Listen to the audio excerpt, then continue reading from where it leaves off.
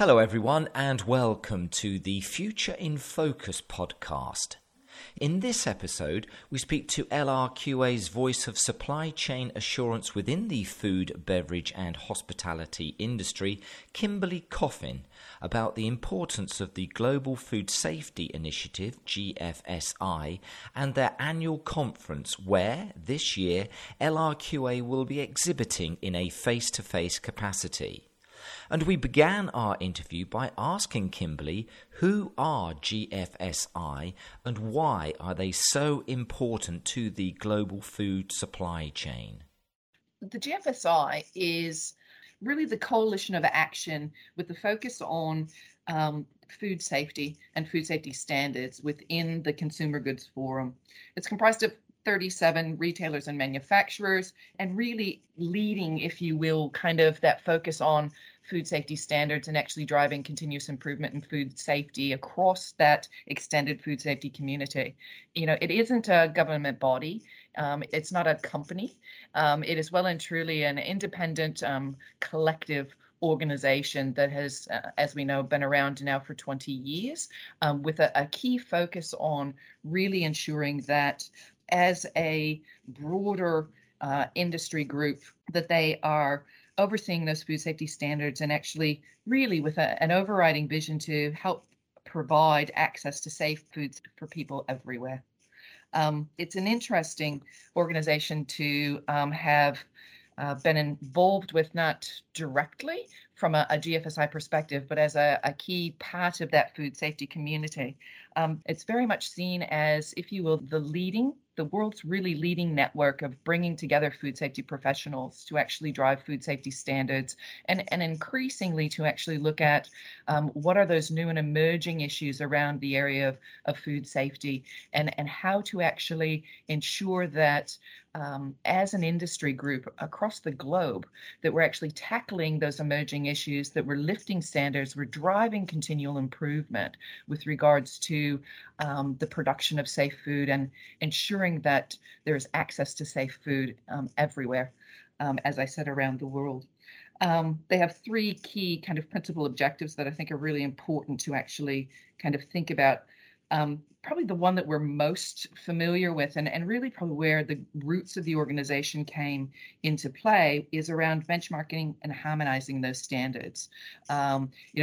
Initially it was around, one standard and the ability to supply safe food to all. It's really very much where the organization started their focus. And in that, they have set out what they call their benchmarking standard for food safety standards, internationally recognized food safety standards. Often when we work with customers and we talk about GFSI certification, there is no such thing as GFSI certification. What there is there's certification to independent standards that have been benchmarked to that GFSI framework as best in class or excellence in the area of food safety standards to be applied across principally food manufacturing, but more recently across the whole value chain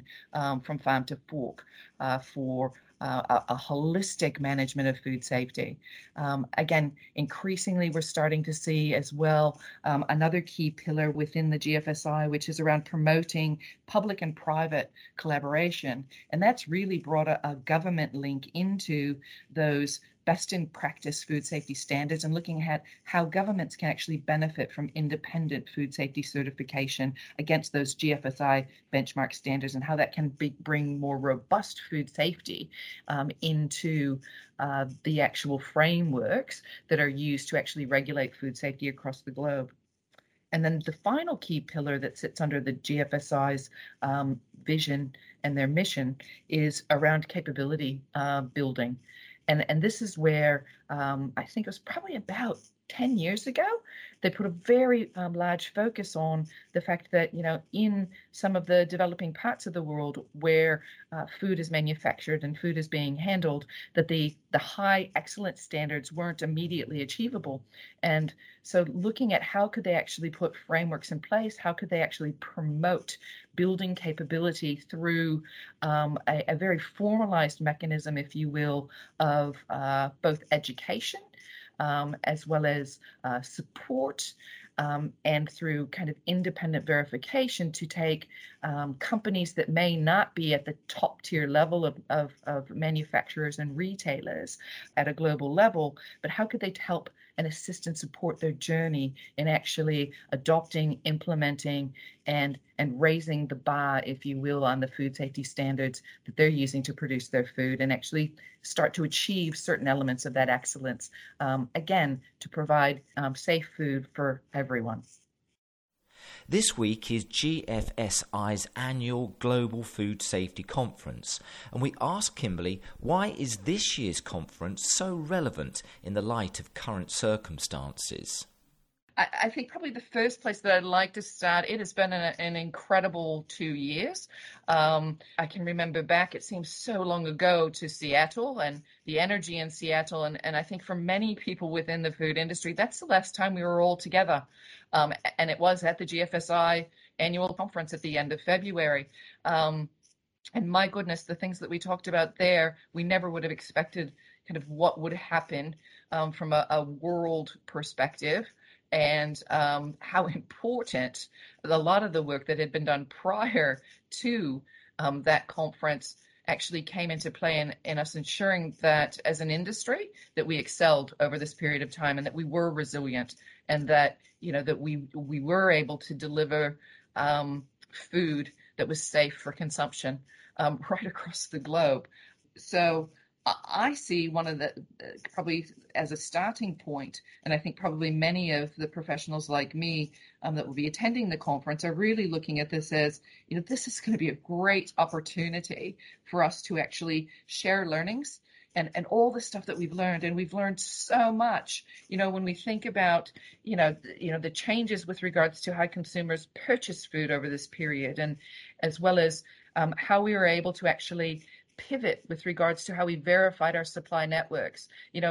Prior to the COVID pandemic, well and truly, we very much relied on very traditional types of audit mechanisms, moving around the globe to actually visit manufacturing locations, visit retail operations. A lot of it was done face to face, and there's been so much that's been achieved through the application of technologies and through remote assessment and understanding what actually is possible and what's not possible in a virtual world. There is just so much for us to share with regards to how well as an industry we did over this period of time as an essential service, basically, is to keep things moving and continue to feed customers and consumers all around the globe with safe food. But even more importantly, kind of looking at and talking about and the really kind of this need for rapid and our ability to make rapid changes in what has been an incredibly challenging landscape. I think also really going to give us a great opportunity to actually look at food safety 4.0, and I'm not going to say 2.0 or 3.0, it's definitely 4.0,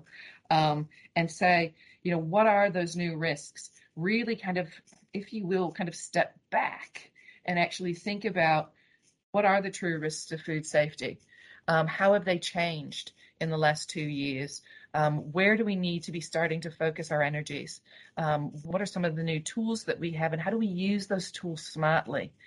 to actually help us, if you will, from my perspective, take a more targeted focus as opposed to a foundational focus? With regards to food safety, I think the foundations are there. We've proved that, and those have been tested rigorously over the last 2 years. It's about now and looking at what are those new risks? What are things that we need to be conscious of that can have an impact on food safety as we move into a more digital world? How do we use data better? How do we actually get more out of the things that we're doing? How do we become more digitally enabled as an industry and a sector? And how do we use that data to actually help us target and understand emerging areas of risk to get ahead of and be more proactive in how we manage risk, as well as to really look at what the impact is with regards to, if we are moving to a more technical, more digital, more open type of environment with regards to the information that we have about food safety risk, and actually looking at how we can collaborate is what are some of those risks in using those technologies and sharing information. We need to actually get smarter about the impact of cyber security risks, and look at what are the control mechanisms that we need to have in place to ensure that the information, the data, and the digital mechanisms that we're using aren't compromised because of ransomware attacks or particular cyber attacks that may actually then provide us with the true risk that we're facing. Then my final kind of piece when looking at why it's so important is as an industry, we're also seeing an increased impact and need, and I think it's really exciting that sustainability is being brought into the conversation as part of this year's GFSI conference. There's a new lens that we need to start thinking about in the context of not just safe food, but the fact that safe food needs to also be sustainable. And that's going to challenge us, specifically challenge some of our technical resources that we have within most organizations. We've got to ensure that not only are we kind of meeting those consumer demands, doing the right thing by nature, in the food production systems that we're using, we need to understand and we need to start talking about how do we balance that and the changes that we need to make from an industry perspective in order to meet our sustainability commitments and do the right things for the environment. And we must ensure that we cannot compromise food safety. Food safety is a given. I've been raised, in my career with the one ethos is that if food is not safe to consume, it's not food. So we need to make sure that we get that balance right and that we actually are looking at sustainability and safe food from a holistic perspective. Kimberly then told us about some of the organisations and global food influences who would be attending this year's conference. It's going to be a bit strange, the conference this year, because it is going to be smaller, just in looking at the numbers and looking at who's attending. But God, it's going to be a great mix of people still. You've got the board members, obviously, will all be there, which are, leading members, both from retail as well as global manufacturers, the ability to actually hear their thoughts with regards to the key priorities and the objectives of GFSI and where they actually see the next stage in building, if you will, that next level and that next framework from a food safety standards perspective, and how they incorporate a number of those challenges, a number of those key learnings, and what they're thinking about. There's a great representation from governments around the world. And I think what we've seen is, with the smarter food safety in the US, and all of the great work that Frank Yanis and the team there are doing around looking at, lifting and driving those standards of food safety from a regulatory perspective, and really looking at how GFSI can actually help with that regulatory framework, as well as representatives from the EU and some of the, smaller countries and regions. There's going to be a great representation for that, as I spoke about that public-private collaboration process. Again, there'll be a big focus on the developing markets, and lots of great stories, I'm sure, that will come through for us to actually see some of the key learnings and some of the advancements that have been made over what probably in many of those markets have been very difficult circumstances over the COVID period. And finally, really, LRQA and thinking about kind of our competitive set, as well as, a lot of those kind of the support services that are so critical to ensuring that food safety standards, continue to be verified, continue to be supported, and actually be delivered, is going to be fantastic to actually have us all around the table again and be able to look at the advances as well that have been made over the course of the last year. I'm really keen to see, and I'm going to spend some time well and truly in the exhibition hall, looking at a lot of the tech, because I'm expecting there's going to be a really significant step change in the role that technology, data, information is going to play in that next advancement with regards to food safety. As I said, the Food Safety 4.0. Finally, we asked Kimberly what was the one thing that she was looking forward to most at this week's GFSI conference. Gosh, only one thing. There's so many. After sitting behind a computer and talking to a computer screen for the last 2 years, I think just being out amongst the food professional community and being able to really have the opportunity to talk to people face to face. And look, I love a stage. I love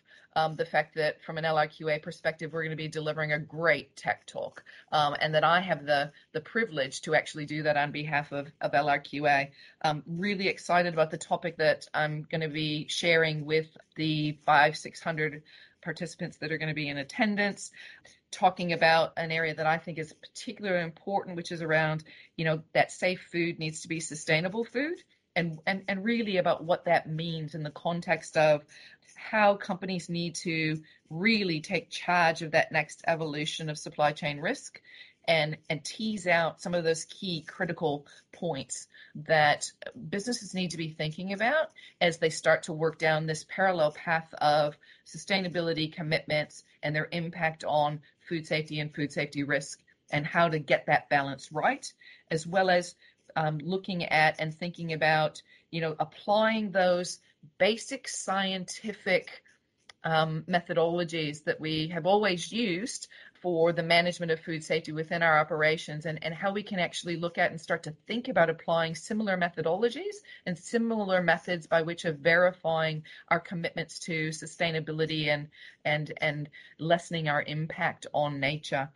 as well as then looking at the role of technology, data, and how to actually really harness the power of that data through things like data and analytics, and helping us to understand not only emerging risks, but also looking at how to be more proactive, how to be more focused, and really how to build on the great foundations that we've established from a food safety management system perspective.